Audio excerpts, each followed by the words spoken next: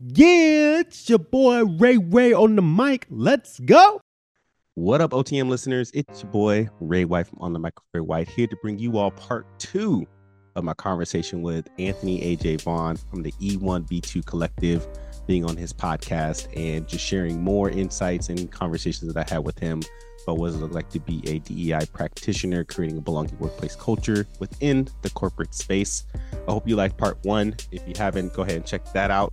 I will drop that in the show notes, as well as Anthony's contact and on LinkedIn and the E1B2 Collective podcast, so you can subscribe to those 2 things as well. And as you listen to both of these episodes and in this content as well, I would love to hear your thoughts about what's being said, what sparked interest in you, what thoughts that you had, what questions that you have as well, because I would love to create space to talk about that and bring dialogue to this too, and help you on your journey to becoming the equitable, inclusive, belonging leader that I know you can be for yourself and for others. So let's go ahead and dive into part 2 of this episode and let me know what y'all think. You know, a lot of the HR people listening and even yourself as you move through your own journey, and definitely something I attempt to do as I go through my career, is to really understand the world of decision-making structures. Yes. And learn how to stand up for yourself and be thoughtful and say as an HR leader, hey, look, I report to, let's say you are a chief people officer and you report to the financial suite of the house or of the company. Let's say you report to the CFO. Let's say you potentially report to the COO. I've seen even HR leaders report to the CTO. I've seen a lot of weird stuff. And that's, they shouldn't report to anyone else besides the CEO. And that's a whole nother conversation. But having the confidence and having the clarity to go to those individuals that you report to and say, look, we need to restructure the decision-making bandwidth that I have, the process to get things greenlit. We need to restructure and start to really thoughtfully plan out the approval of budget. I need to be able to get access to realistic budget. I need to be able to be in the position to truly build out my team. And when I have a new idea or an initiative, let's co-create what testing this new initiative looks like and have you green like that. And then we can talk about what it actually looks like. Because like in the entrepreneurial world, and you'll agree with this probably, like when you get a new deal or you work with a new client or a new structure's happening, like for example, with some things I'm working in now, we just landed a new partnership. We're going to crawl before we walk. You know, we're signing a 3-month deal. There's a couple small engagements that we're looking to do, and then we'll sign a 6-month, and then we'll sign a year. And the same thing can happen internally. Yeah. Chief people officers out here, heads of D&I, you can talk to your CEOs, your CFOs, your COOs, and figure out a decision-making structure where they'll allow you and you can co-create to crawl before you walk. Yes. And try something for a bit of time. And so what are your thoughts on all of that? Yeah, man, a lot. And I love it because what it shows is, especially in this work, if you are a chief diversity officer or head of people or what have you, innately, I would hope, right, in this role, innately, you're already thinking of culture and systems. Like, how does this work? How does people work in this society, in this world? And you start seeing things from that level, right? Peter Senge, the 5th discipline, also talks about just that, like, systems level thinking. And we hope that a lot of executives have that, but sometimes that gets missed, neither here nor there. But as a chief diversity officer or somebody in a HR role, engaging in people, navigating with people, knowing how the system works can then be able to say, like, how do you go to the CFO who has the decision or has that financial lens? Like, how do you understand what his decision or his or her their decision-making processes are? And where could you find that common ground to help further both of your initiatives, right? Recognizing the cycle in which that strategic plans are being made, or how budgeting plays a role, like having an awareness of when are the key points to start integrating or trying new things or having the kind of conversation and dialogue is important. And then again, as an executive level, having the business case. I mean, DE&I, there's a growing conversation in the DEI space that we shouldn't have to create a business case to care for people. sadly, we kind of, Mhm. unfortunately, in the business world, that is a necessity. So how do you create a business case that's directly tied to your institution, to show the value of the initiative that you're a part of? Like, sure, pull from external sources and other industries, but what's going to be key is having it tied to specifically to your institution, to show that value. And then the last thing I'll say is, there's still stuff within your power that you can do and leverage that doesn't necessarily need to go all the way up the chain. Now, we hope that in your position and role, we are mindful of uh, what's right and what's wrong, right? Like, we know that we can't just do anything from our department or from our seat, but we know how to leverage relationships. We know how to leverage influence relationships in our work to move the initiatives forward. But there's a lot that we can do just within the office itself that doesn't necessarily need to have of a large presentation. Like, you can go and round with the frontline staff and have conversations with them on the floor and say, how are you doing? Like, you can Mhm. build that in and build relationships there. You could, if there is a budget, how do you leverage that budget to bring in either a speaker or create an event that is within your realm to do, right? And Yep. have a progress report to showcase that with your one-ups to say, yes, here are the numbers in which that we showed up or how we were met or below budget, but then also, like, here's what people are saying qualitatively about our event, or how this is helping boost morale in this way. What if we did this on a larger scale? Like, what if we leverage this partnership and that partnership in the institution to help make this a bigger thing and an annual thing as a part of our budget? So a lot of this is getting scrappy, sadly, or in a good way, right? I guess not sadly, getting scrappy with what you have and the resources that you have and the people that you're building relationships with to articulate and showcase the importance of DEIB within the institution. And again, I mean, I don't know, I see a lot of the entrepreneurial perspective with this role being a key skill set to leverage, and not just waiting for approval or waiting for somebody to tell you, oh, now you can create that cultural event that is geared toward a particular demographic. Yeah. No, and what you said before is true. No, it is sad because I I'll give you a couple different verticals and companies that don't have to go through this. I intimately know sales teams and marketing teams right now have endless budget, endless trips to Dubai, trips to Miami, first class, all the best CRMs, the tools, the resources, all the money on the marketing for the events and speakers and conferences and channel anything you could think of. Look at what product teams have. Look at the budget they have for all the $200,000-$400,000 salary for engineers and building out the teams. And so the companies out here, and this is actually, we need to clip this, and I'm gonna run probably $1,500 worth of ads on LinkedIn behind this. We need to clip this because I have a message actually for people like this. A lot of companies right now are trying to say that. Remember how they used to say HR departments used to be looked at as what do they call it? A whatchamacallit center?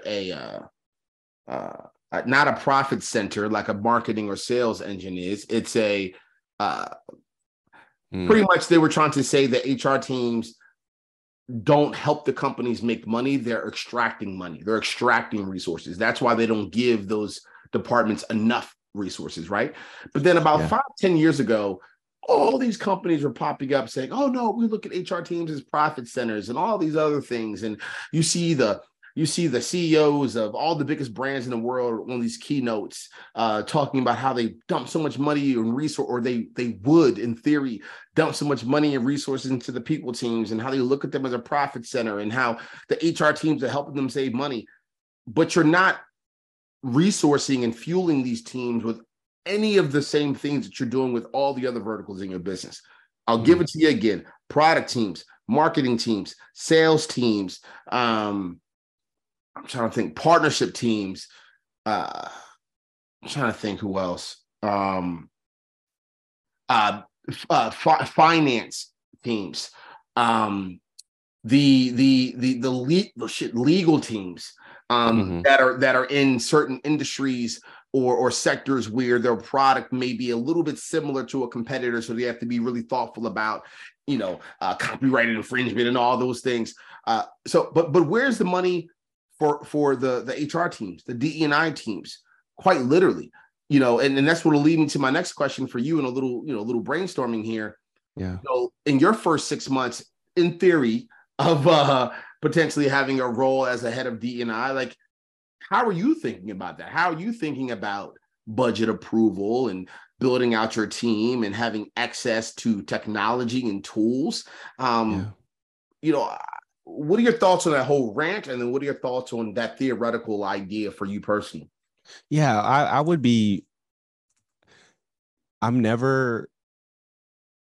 How do I put this?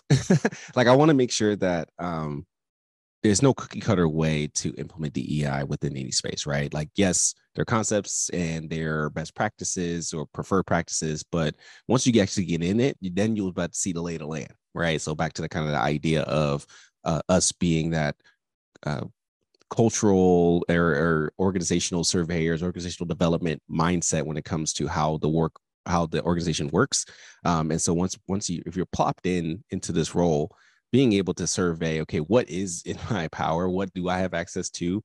I have an idea of the team I want to bring with me, and I don't know for your fans, if y'all are football enthusiasts or not, but just the fact that like Deion Sanders came from HBCU to Colorado, and he was like, I'm bringing my team with me.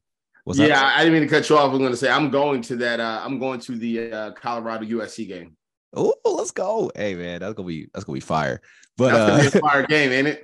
Oh man, but just like, I mean, he had him. I mean, again, he's an athlete. He's phenomenal in building culture and teams and people and whatnot. But he's like, I'm bringing my team with me. I know what success looks like. I think that with this position, like, theoretically, I would come in and like, I know what success looks like. I know that, yes, as a chief or director, somebody who oversees the strategic aspect of this, I know that I'm gonna need a manager. I know I'm gonna need a data analyst. I know I'm gonna need a learning development specialist. These are the things that I would like to have on the team, but then that may not happen day one. So then I'm going out to see, where do those people live in the organization already? How do I build relationships with those individuals and start implementing or start infusing this lens into the work that they're already doing, which will take some time, but that would allow the space to kind of say, hey, like, do you see the value of looking at our hiring practices or recruiting practices, and the pool of talent is not as inclusive as our organization or our community, right? Or the industry. So how do we start building those bridges across various organizations or platforms that do have a greater diversity pool, and start, incorporating our relationships there, which would incorporate us, which means that we have to have the data, right? So yeah, I'm rambling as well, but just like, no, you're good. Learning the data, understanding the data that's already tracked and the data that needs to be tracked, and then through that, being able to build the relationships across the divisions, across departments, and understand again how they tick, how they work, what are their priorities, and how do you infuse some aspect of DE&I equity lens within their work. Going to the floor, seeing what's actually happening, not just from the status report from the executive room, but actually engaging with the staff that they're, direct reports all the way down, and in an appropriate way, showing up to their huddles or showing up to their team meetings and departments, just to be a presence, right? Yeah.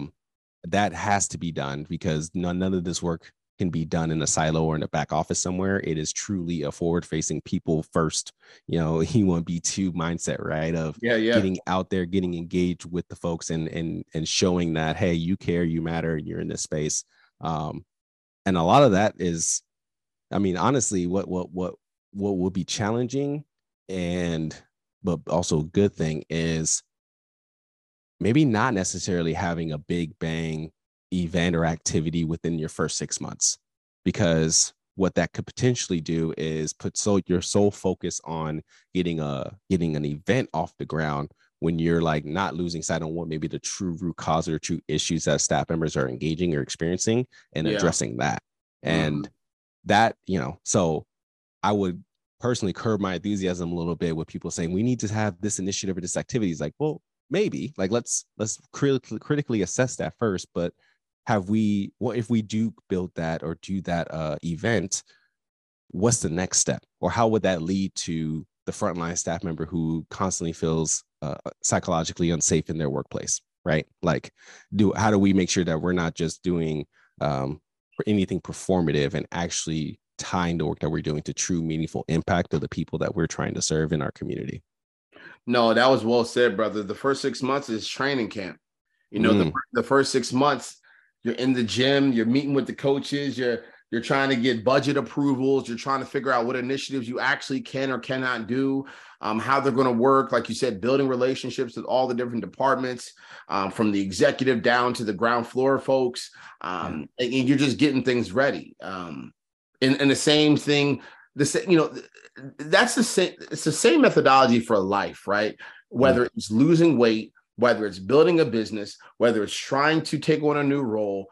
If you are in the gym, or if you are in the dungeon trying to figure things out, or if you are collecting data and strategies and thoughts, and it seems like you're dormant, it seems like nothing is happening, what's going to inevitably happen is you're really just getting yourself together. You're getting your ideas together. You're trying to make the most thoughtful decisions. So then when you do, in months 7, 8, 9, 10, 11, and 12, start to actually do things, everyone's wondering why you're moving so fast, so sharp, so efficient. It's like, no, this is actually not difficult at all, because we've thoughtfully baked all this out. Exactly. And I'll give a little bit of a comparison in a different way. Number one, thank you to God for everything he's been doing in my life recently. But I would say the last 18 months has been a beautiful journey of financial levels that I've never seen before, being able to support my family in ways, and my wife in ways that I've never had before.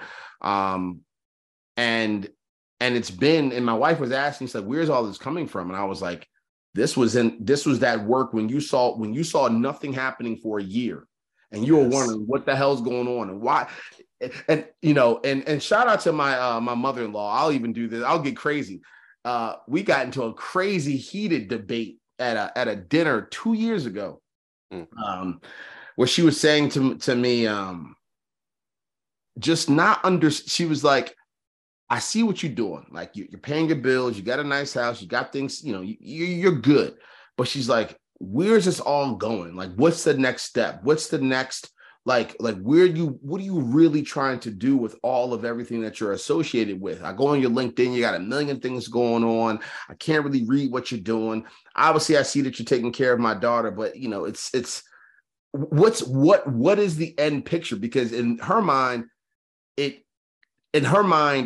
what it looks like tangibly from her POV, things happen a little bit faster, or whatever the case is going to be, right? And now fast forward 2 years later, I just saw her this past Christmas, and she pulled me inside. She's like, I guess you weren't playing, huh? And I was like, I was in the gym. and everyone has been doing this my whole life, where everyone's behind the scenes asking questions. What's going on? I haven't heard from them. I don't see anything popping them. And then you just start. It's like, hold on, where's all this coming from? And it's like, I was working. And so the same thing can happen for your example with DE&I or HR or whatever the case is. There's no issue for being dormant and quiet for 6 months, collecting data, getting your thoughts together. And the last thing I'll say on this rant, and then give me your thoughts. We need the executives that these HR and D&I leads report to be the opposite of my mother-in-law. Though I love you, Stephanie, I do love you. But opposite of that, we need them to be the opposite, from the angle of appreciate and facilitate and fuel them moving thoughtfully, fuel their energy of, like, look at 6 months of you paying potentially $10,000 a month or $8,000 a month salary. Look at that as a benefit. Look at that as, look, they're just getting themselves together. They're going to move aggressively and sharply. Look at it as an investment. Because again, and I said it was going to be the last thing. I'll give you one more. Give it to me. Come on, man. Bro, it's the same shit, and pardon my French, in marketing. I've seen I'm telling you, I've seen sales teams, marketing shit, and you know this, product teams in a dungeon for 8 months, And no one says anything to them, but they're like, nope, we're investing in it. We know that they're working. We have our Jira boards, whatever they use in their project management. Why can't it be the same thing for our HR and DEI team? So what are your thoughts on all of that? 100%. And I think that's where, again, back to the marrying of that people and business side of things, right? So recognizing that we don't develop it like immediately. Things take time. I love the training camp mentality or being in the gym mentality, because you don't get stronger one time in the gym. Like, it takes dedicated practice, dedicated frequency, specific workout, specific tactics. And then eventually over time, through that level of commitment, you will see progress. And yeah, then you'll be able to lift the whole gym with ease because of all the work you've been putting in for 6 months to a year, what have you. I would love that we would look at this type of work very similarly, both from an institutional standpoint and also from the practitioner standpoint, because we are a culture that wants to have things move fast and happen and in an instant. And the joys of technology has made it so to where now we think we can get anything in 2-day shipping, right? Or even one day shipping. So that microwave level of thinking is not what's going to help things move faster or sustain itself. So how do we practice some level of patience in this work? But as we are building, we're not just building, we have a vision to what we're building towards. And I think that is the piece that has to be clearly articulated and in lockstep with the CEO or the any chief officer, the C-suite executives, when it comes to the work that we're doing. As a DEI practitioner, I have to make sure my vision mirrors their vision and then beyond, right? That's gonna be broader. And if we can share that message, like, we're going towards this, like, this is the goal. The championship is the goal, but we won't get to the championship day one, like, or we won't get to the championship tomorrow. It's going to take 18 weeks. It's going to take 24 weeks. It's going to take, it takes some time. It may take 4 years because of a recruiting class and building up our capacity to work the system, understand the system, get everybody comfortable in the system. So that way you can run the no huddle offense with ease, when everybody knows what they're doing, right? Those are, if we start encouraging and incorporating that lens into this work, I believe we'll get a lot of people believing that DEI is a necessity in the way that we orchestrate our organizations, and not just see it as on the first in, first out type of a mentality, especially with all these layoffs happening in the DEI space, right? The vision has to be casted. The vision has to be clear. It has to be lockstep what the organization is doing. And yes, show a little bit of progress to make sure that people, unfortunately, is you got to show me that you're actually working, right? Like, show a little bit of progress and status updates, but know that the big payoff, the championship, is going to happen once everybody trusts the system and trusts the process. 100%. 100%. All right, so let's fast forward out, and then we'll end it this way. Let's fast forward out. You're a year in the role, theoretically. What are some wins and successes that you are hoping to see? But I'm gonna give you a couple. We'll do a little trivia. I'll give you a couple of examples. I'll give you some examples. Let me see. I'm pulling up my document here. So, what are you hoping to see from? And you can pick maybe one of these, but what are you hoping to see from learning and development? What are you hoping to see when it comes to decision making? What are you hoping to see as it pertains to like psychological safety? Like, what are some things you're hoping to see after a year of doing this great work in those three categories? Like, any ideas, anything tangible come to mind? Well, what's tangible, and this is hard to articulate in this way, but a lot of this is personal self work to reflect and to process our own worldview, positions, perspectives, behaviors, and how that plays a role in the outwardly to the people and the impact that it has on other people, right? And so where from any of those levels where I see a success measurement will be folks are able to quickly identify or have the ability to work through a framework or a lens that recognizes their biases, privilege, recognizes the impact, has a perspective of the either the social other or those who are most marginalized, most vulnerable, or historically excluded. And that's like immediately a part of like their decision making or question framework. Like if we are doing an initiative that is in the L&D space, if we're teaching a new course on how to be an effective leader, have we thought about what does it mean to be a leader? Like, do we know what it means to be a leader from every lens of our social identity? And who are we representing when we say leadership? Who are we, what type of skills are necessary? And are we incorporating skills that may not be traditionally honored in this space? Like, I think I remember reading somewhere that hard skills such as learning Excel or, you know, looking at P&Ls, all that kind of stuff, like that stuff is important, but the soft skills are the big wins when it comes to a strong management and leadership team.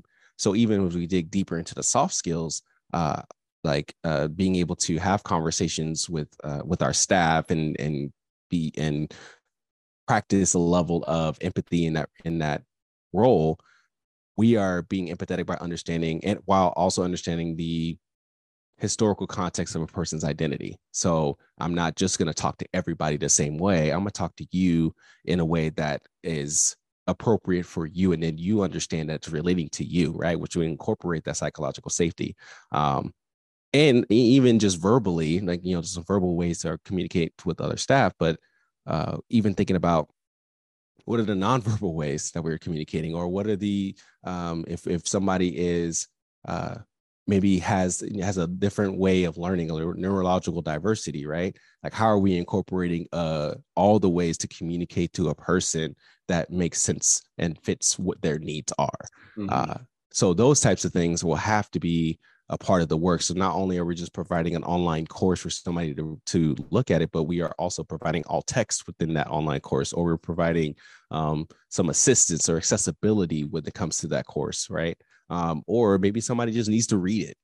They don't have the video set up, so maybe they just need to read the context. So how are we transcribing it? And there's a transcription in multiple languages. So it's a critical lens in how we look at the work. And in a year from now, being able to look at those, you said L&Ds and psychological safety, we're looking at just how we do work. It is, we take that extra step to align our intention with our impact. And we're not just putting things out there just in one way, because that's the way we always done it. We're taking the extra step of asking the question, is that appropriate? And does that still meet the needs, or meeting the engaging, or reaches the people that have been hard to reach or unable to reach because the traditional methods haven't been accommodating for them. Yeah, I love all of that. And the tip that I would give to you and anyone else that are in these roles, as you look at, L&D, as you look at redoing or restructuring decision-making processes, and to make them more equitable, to make them more fair, to make them more fluid, to make them faster. As you look at workflows where you're going to, because that's another factor too, right? And this is kind of connected to my tip. Mm-hmm. A lot of the DE&I work can actually be in the eye of the DE&I, where a lot of the inclusive, like this is a whole nother rant that I won't do the full version of it, but there should be individual processes for each one. Like I've seen, I've seen really, there should be, let's say 5 processes and 5 inputs for diversity, for equitable moments and processes that you want to try to put inside the company. And then I, and then B, like there should be your own things for each one. And what I've noticed that can get the attention, here's my tip, that can get the attention of that CFO or that CEO or whoever you report to, is if you attack the I first, actually, and you look at workflows, or if you look at psychological safety or decision-making, or if you look at, and I'm literally scrolling through here, diversity of thought, and you do it in a way where it'll make teams work faster, harder, better with each other, and generate more ideas that the company can make money on. If you pitch it like that, Yeah. I've noticed is who will give you, who inevitably will be having to sign the checks and give you budget and autonomy. They're going to say, I get it now. I see what you're saying. Because what I've noticed is a lot of folks that are like you and I that are trying to work on this work subconsciously, and I know this is scary, but subconsciously, those that are in the decision-making positions that we report to don't internally and emotionally care as much about the color and gender and fair variables as I think they should. But what they care about in the immediate is if the teams are working faster and harder with each other. And you're doing it from a really good humanistic spot, but they know on the other side that it's going to impact the business. So it's kind of like you're just finessing the system a little bit. It's like, you know what? I'm going to give you what you want, but I'm going to do it in a way that's very humanistic. So it's a win-win on both sides. You know what I mean? Of course. And that's honestly from a short-term, like you said, short-term win perspective, like those are the things that are necessary for the work to continue. Like, and that's a lot of the reason why we have to be infused into the business to be able to ask those questions, to understand what are your goals, what are you striving towards, what do you see in efficiencies? Here's an idea. Let's try this, or let me take that back and let me see what I can do to help support that effort. And let's track some measurements, right? Like the one of the things I think about is the lean management system, where there's a lot of that check and adjust that's occurring when we identified what the problems and the root causes are. Then we do a test of change, and through those steps, then we able to say, okay, here's my test of change that I want to bring to the table of recruiting. Let's start recruiting in these ways. Let's add this language. Let's put it in these spaces where we haven't been engaged in, and let's see what happens, right? Like here's where we will hope to see measurements on a certain month to month or week to week or what have you. And then and if that doesn't work, then we can say, okay, maybe we saw some progress, but it wasn't the progress we were looking for. How do we tweak it to make it work? But it still aligns with the overall goal of recruiting, increasing recruiting numbers, right? So there's like, I love the finessing perspective, which I know finessing can have a terrible term in some spaces, but honestly, if we're trying to get this work to be completed, there has to be a little bit of finessing on the front end, and then because we're building trust and buy-in with the institution that we are capable in this department, this work is important and is needed. So we have to have it embedded into the work to then rise up and say, all right, like, now let's go. Yeah. Let's get to work. Yeah. And I'll give one last tip, and then please plug anything you want to plug, and then I'll get you out of here because I really appreciate your time. My dude Rob, he's the founder of Almas, and really great guy, and frankly a mentor to me. Old school Deloitte guy. I think he's in his 60s. And just really been around the world, done a lot of great work. And one great thing that he's always taught me from a sales perspective that can help some current or future heads of D&Is out here, some heads of people out here that can help, right? Because at the end of the day, what a lot of people don't realize is every human being on the face of the earth is a salesperson. You have to sell something, right? You want to get a job, you got to sell yourself, right? A lot of people think salespeople are people that are just selling products or services. No, you're selling at all times. You want to get your husband or your spouse or your significant other or your kids to do something, it's selling, it's convincing, it's getting into their psychology. And so one thing that he's taught me that I think a lot of HR people can learn, a lot of D&I people can learn, try to understand. So let's say you report to a CFO. Try to understand what KPIs and OKRs that CFO is being judged and measured against. Yep. If you can help them keep their job longer, I promise you they're going to start giving you budget. Yep. Like if people can really internalize that tip, it'll blow your mind. And that one little subtlety Rob said to me one day, like weeks ago, and I was like, that is so right. If whatever we're trying to sell, whatever we're trying to bring in can help keep this person's job longer, right? Because everybody has a KPI and OKR in different ways. Everyone goes to performance review. So would love your quick thoughts on that. And then plug anything you want to plug, and I get you out of here. That's how you win. Honestly, you help the coach succeed by knowing what their goals are and try to help anticipate that need, man. And I think that's what I've witnessed a lot in this leadership space, especially as I develop as a leader.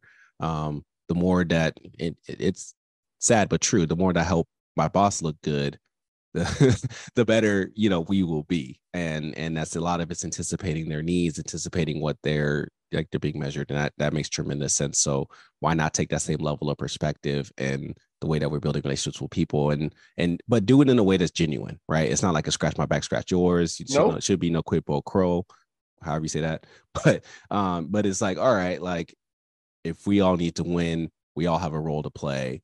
And we all have not necessarily take sacrifices, but we all have an opportunity to help each other in a collective state, in a collaborative state. So how do I help you and achieve this? And by doing so, hopefully reap the benefit of getting more support down the road. And, that's key. That's a good key. 100%. Plug anything you want to plug, brother, and I'll get you out of here. Yeah, man. So for y'all, I appreciate the being on the E1B2 Collective. I've been, like I mentioned to you offline, I've been following your journey since the pandemic and prior to the pandemic, actually, and what does it mean to be a great leader? So I appreciate the content you're putting out in your podcast, man. And so I have a podcast as well, On the Mic with Ray White. You can find it on all social media platforms, all podcasting platforms you see fit. And I'm pretty active on LinkedIn and Instagram at Ray Devonte. So you can find me there too. And eventually, two things. One, I'm gonna have a book coming out here pretty soon called Advocacy in Action: 9 Practical Ways for Allies in Social Justice.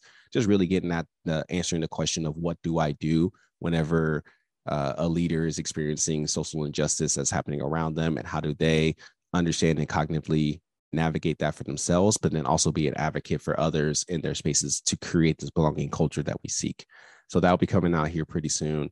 And then the second thing is I do speaking in public speaking, coaching, consulting as well, through this umbrella, and just love to engage leaders, executive leaders, people managers, those who are really working to create an inclusive community where every identity belongs and thrives, and not only finding a way to implement it within their work, but just to hold space, because there are not many places and spaces where leaders can go and to fumble through how to be a better DE&I practitioner in their current role. So I love to hold space for leaders in that way.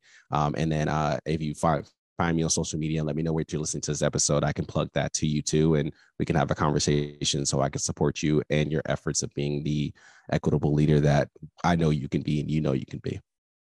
Well, brother, I appreciate you. This has really been a dope conversation. This is probably one of the better podcasts that I've ever done. And on the record too, for all the listeners, this was all freestyle. Like we didn't have anything that, so, and that's a skill in itself too. So we should probably pat ourselves on the back for that. But I appreciate you, brother. We will, I'll have this edited soon and we'll get it out to the world. Thank you, man. Thank you for having me on the show, man. Appreciate it.